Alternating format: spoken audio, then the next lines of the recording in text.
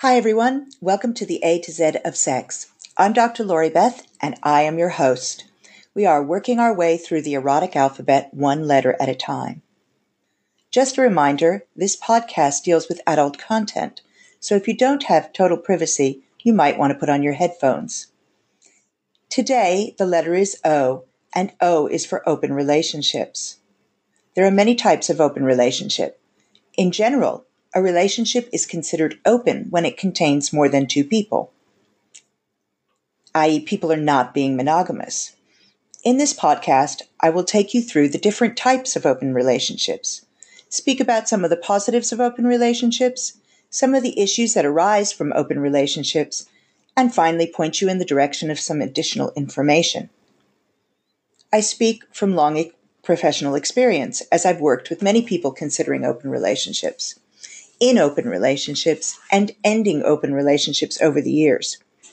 I also speak from personal experience, as I am presently in a polyamorous marriage and have been polyamorous in some previous relationships. Please note that I am talking about consensual open relationships in this show. That is, where everyone knows that people may have more than one partner. Non-consensual open relationships are called cheating. I will only address cheating in relation to consensual open relationships. The subject of cheating in general is for a whole other show. So, let's start with open relationships that are open only for other sex partners, rather than for other love relationships. Some couples make the agreement that each of them, or sometimes only one of them, can have other sexual partners. This type of open relationship can come in many forms. Most common is the couple who spend considerable time away from each other and agree that what happens in Vegas stays in Vegas. This is a don't ask, don't tell situation. Usually the couple makes an agreement about the types of partners that are acceptable, safe sex, type of sex, contact with the other partner after return from a trip. For example, I remember one couple who agreed that oral sex was acceptable, but fucking was not. They agreed that there would be no further contact once the trip was over, no email addresses or phone numbers exchanged, and that all oral sex would take place with condoms or dental dams. Some couples agree sexual intercourse. Others don't. Some couples agree same-sex partners are okay, but opposite-sex partners are not. The positives for this type of arrangement is that if both partners are truly comfortable with it, it really is a no-muss, no-fuss arrangement. Each person conducts their own individual forays into other relationships. Nothing is brought home. There's nothing discussed. And if everybody is meticulous about safe sex, then there are no reasons to discuss these other relationships. Potential issues that arise: if either partner really wants to know the details of the other partner's sexual experiences, or experiences insecurity, or experiences distrust of their partner. Note that I did not mention jealousy as potential issues. This is because often people feel jealousy, but are able to deal with this emotion effectively.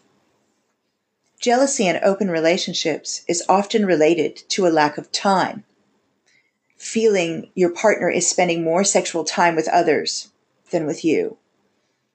Or sometimes if one partner is not having additional sexual experiences, then there can be jealousy about the fun the partner is having without you, or even about new experiences that are being had without you.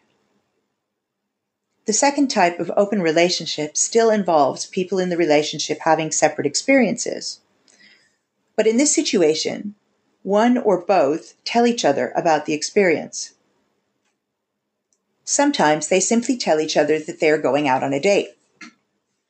Other times they share details of the experience for social enjoyment.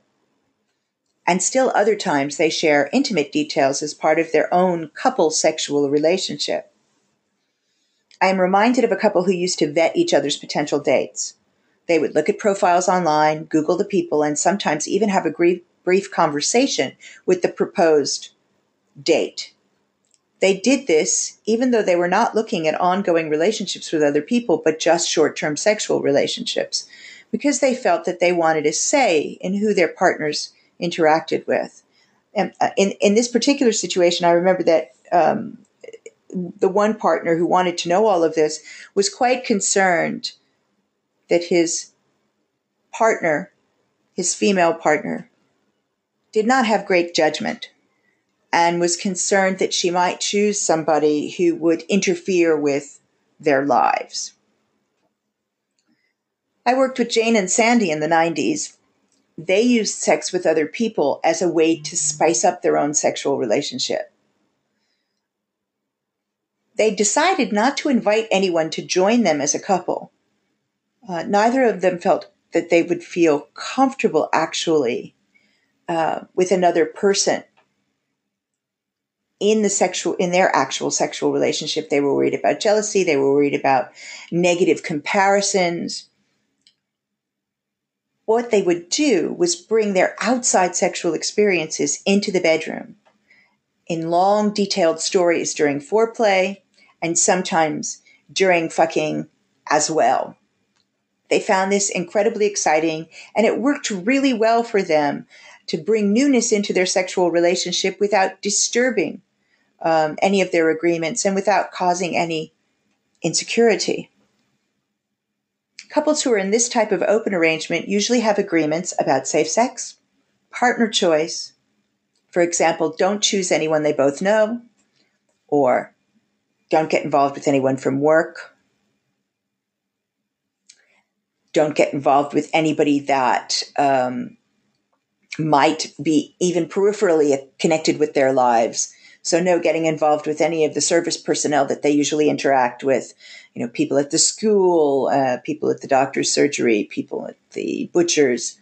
Just making sure that the person that's chosen is a safe distance away. And they also can have rules about contact with the sexual partner after the sexual experience. Positives of this type of open relationship is it adds to excitement of the original sexual relationship by providing new energy, new ideas, and sometimes directly through the sharing of sexual details. It can help partners to get sexual needs met that they cannot get met in their primary relationship. Potential issues, the same as in the last type of relationship. So, potentially insecurity, distrust, concerns about the amount of time spent away from the relationship. And if somebody doesn't make a good choice, the intrusion of the other partner into the couple's life. Swinging, including threesomes, is usually defined as when people in a committed relationship engage in sexual relationships with others for fun. Some swinging is private, where maybe the couple will invite another person to join them for a threesome, or a couple invites another couple to join them to play. Other swinging is public and can take place at private parties or at clubs that are organized specifically for swinging. Couples choose to swing for a whole host of reasons. Some couples have one or both partners who are bisexual, and swinging allows them to enjoy relationships with other genders. Some couples simply want to spice up their sexual relationships. Other couples are happier when non-monogamous. Some people who have health issues that interfere with full sexual expression enjoy watching their partners having sex with another person. Some people enjoy exhibitionism and like to have sex in front of other people. The positives for swinging include bringing new energy into the relationship, spicing up the sexual relationship, allowing partners a wider sexual expression and exploration.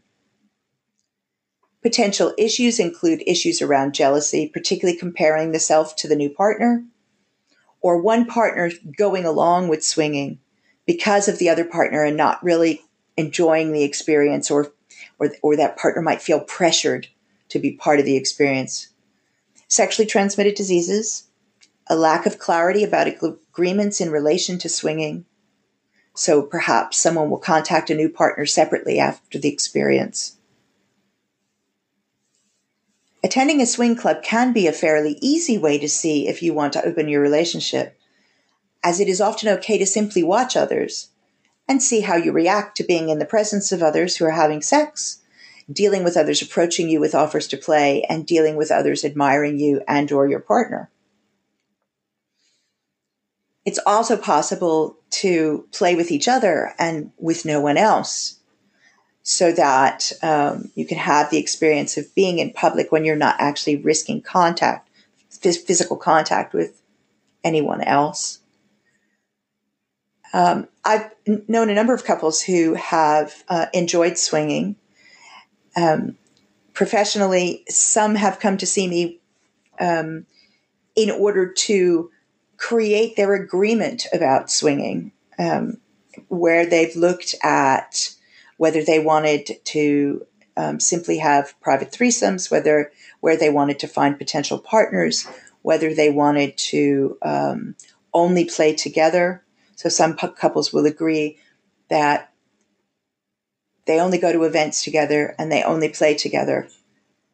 They don't have separate experiences. Now, that may mean that one partner is choosing to watch while the other partner is having a sexual experience, but they're in the same space, and they don't go off into separate rooms and have private time with anyone else. Agreements about sexually transmitted diseases and sexual health are pretty important. And also to form agreements about how they'll manage if anything upsetting comes up, if there's a disturbance. So, for example, if one partner gets quite upset while they are actually in the experience or at the club, how will they manage that? How will they stop play so that they can deal with the partner's emotions? Will they leave, or will they resume play once the emotions have been dealt with? All of these things, it's useful to work out in advance. Other couples have come in for coaching when one partner felt pressured to attend swinging events, and there were issues to do with insecurity in the relationship and feeling jealous of the other partner's attention for others, and in one case, the attention that his partner was getting. So there are a lot of issues that can possibly arise, and it can be useful to work through those in coaching. Finally, we talk about polyamory. Polyamory is when people have more than one sexual and loving relationship with the full knowledge and consent of everyone involved. That's a simple definition, but in practice, polyamory takes many forms. Some people have hierarchical relationships where there's a primary relationship that is prioritized. For example, a married couple may also have relationships with others, but they prioritize their marital relationship. Sometimes polyamorous folks have a mix of casual and serious relationships. Sometimes everyone gets to know all other partners. Other times they choose not to know each other. There are relationships that look more polygamous in nature, where there's one husband and a number of wives, or the reverse. Sometimes everybody gets to know each other so much so that they consider each other extended family and form a bit of a tribe. So why might someone choose to be in a polyamorous relationship? There are lots of reasons. Many people believe that one person cannot meet all of your needs. Some feel that they are non-monogamous by nature. I'm bisexual, and I find that polyamory allows me to be fully myself sexually, as I can have relationships with all genders. During the periods of time where I chose to be monogamous, I found this very uncomfortable because I felt that I was really giving up a large part of myself and stifling a large part of myself by having either only a same-sex relationship or only an opposite-sex relationship. Now, not all bisexual people feel this way, and there are many bisexual people who are, in fact, monogamous, and they deal with the fact that they're giving up various forms of sexual expression, either by just suppressing these desires, which is not a good way to deal with it, or by expressing the desire only in fantasy, which is a better way to deal with it.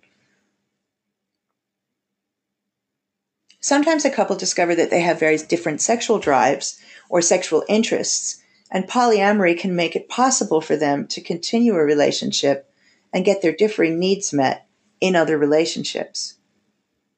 Sometimes it's not for the sexual interests, but rather the emotional or intellectual interests or pursuits. James and Jeremy came in to see me when they were considering opening up their relationship. James had a chronic illness and was on medication that robbed him of his libido. Though Viagra helped him to gain an erection, he still found he had little interest most of the time. Jeremy had always been highly sexed and was finding their dwindling sex life devastating. They loved each other and had been together for 15 years and had no desire to end their relationship. But this area had become so contentious that even affection had begun to feel pressured, because when James was affectionate to Jeremy, he felt that Jeremy would pressure him to try and have sex. James wanted Jeremy to be satisfied, so he was the one who brought up opening their relationship. Jeremy was worried that James would become jealous and things would become worse, and so they spent time in coaching working out a set of rules about other relationships. They took things extremely slowly, and when problems arose, they worked through the issues together. 3 years after I last saw them in coaching, they were still going strong. They had discovered that James enjoyed watching Jeremy with other people and had a few men that they regularly invited into their relationship. And this worked extremely well for them.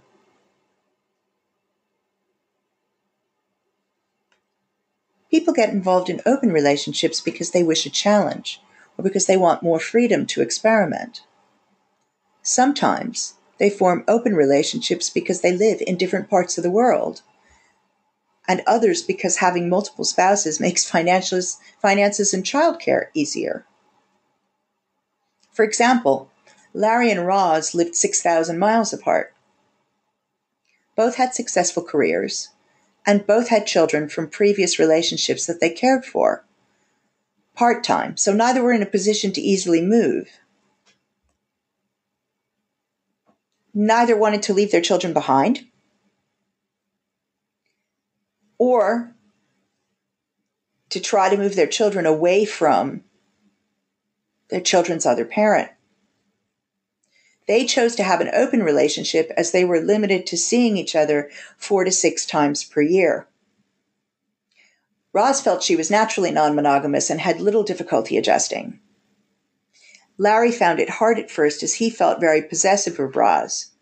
It took some time for them to work through the issues around Larry's possessiveness, but they were able to do this by agreeing that Roz would not date men.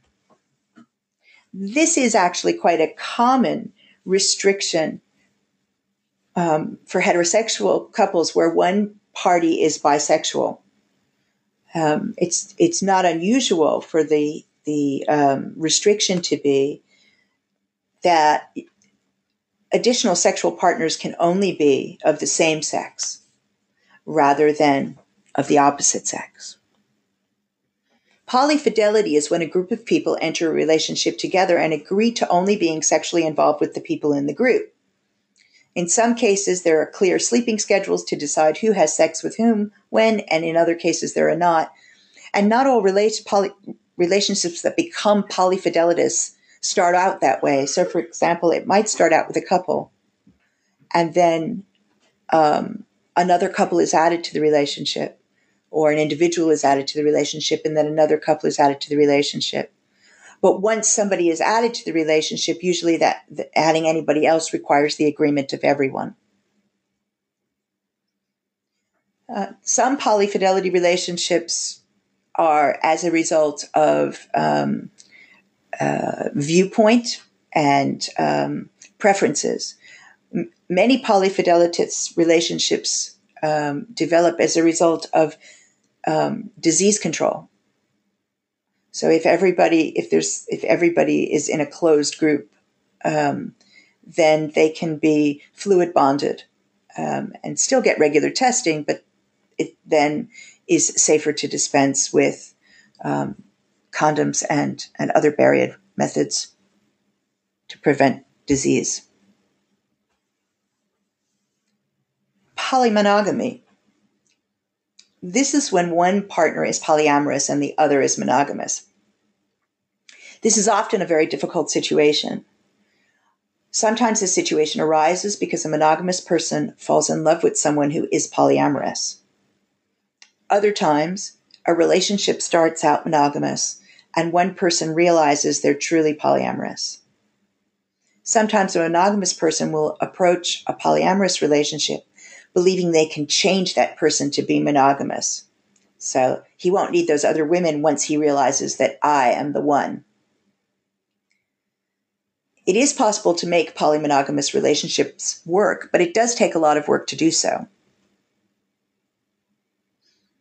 If you wish to increase the possibility that an open relationship will be successful, here's my advice. Consider your own reasons for desiring an open relationship. Know thyself. Make sure that you have full understanding of your needs and desires. If you're single, have a clear idea as to the rules for you. What are you looking for? Are you content to stay single? Or are you looking for at least one relationship that will lead to living together or marriage? Is it necessary for that person, if you're looking for that relationship, to also be polyamorous? If you're in a couple and you're opening up your relationship, create clear rules. Are you considering having someone join you either temporarily or permanently? Do you want the right to tell your partner no when it comes to any date or potential playmate or partner? Is your relationship going to be prioritized? How will conflicts over time be decided? What are your rules about safe sex? Are relationships casual only? What are your rules about electronic contact, email, text, and social media? Is it okay if your partner posts pictures on social media of himself with his other partner?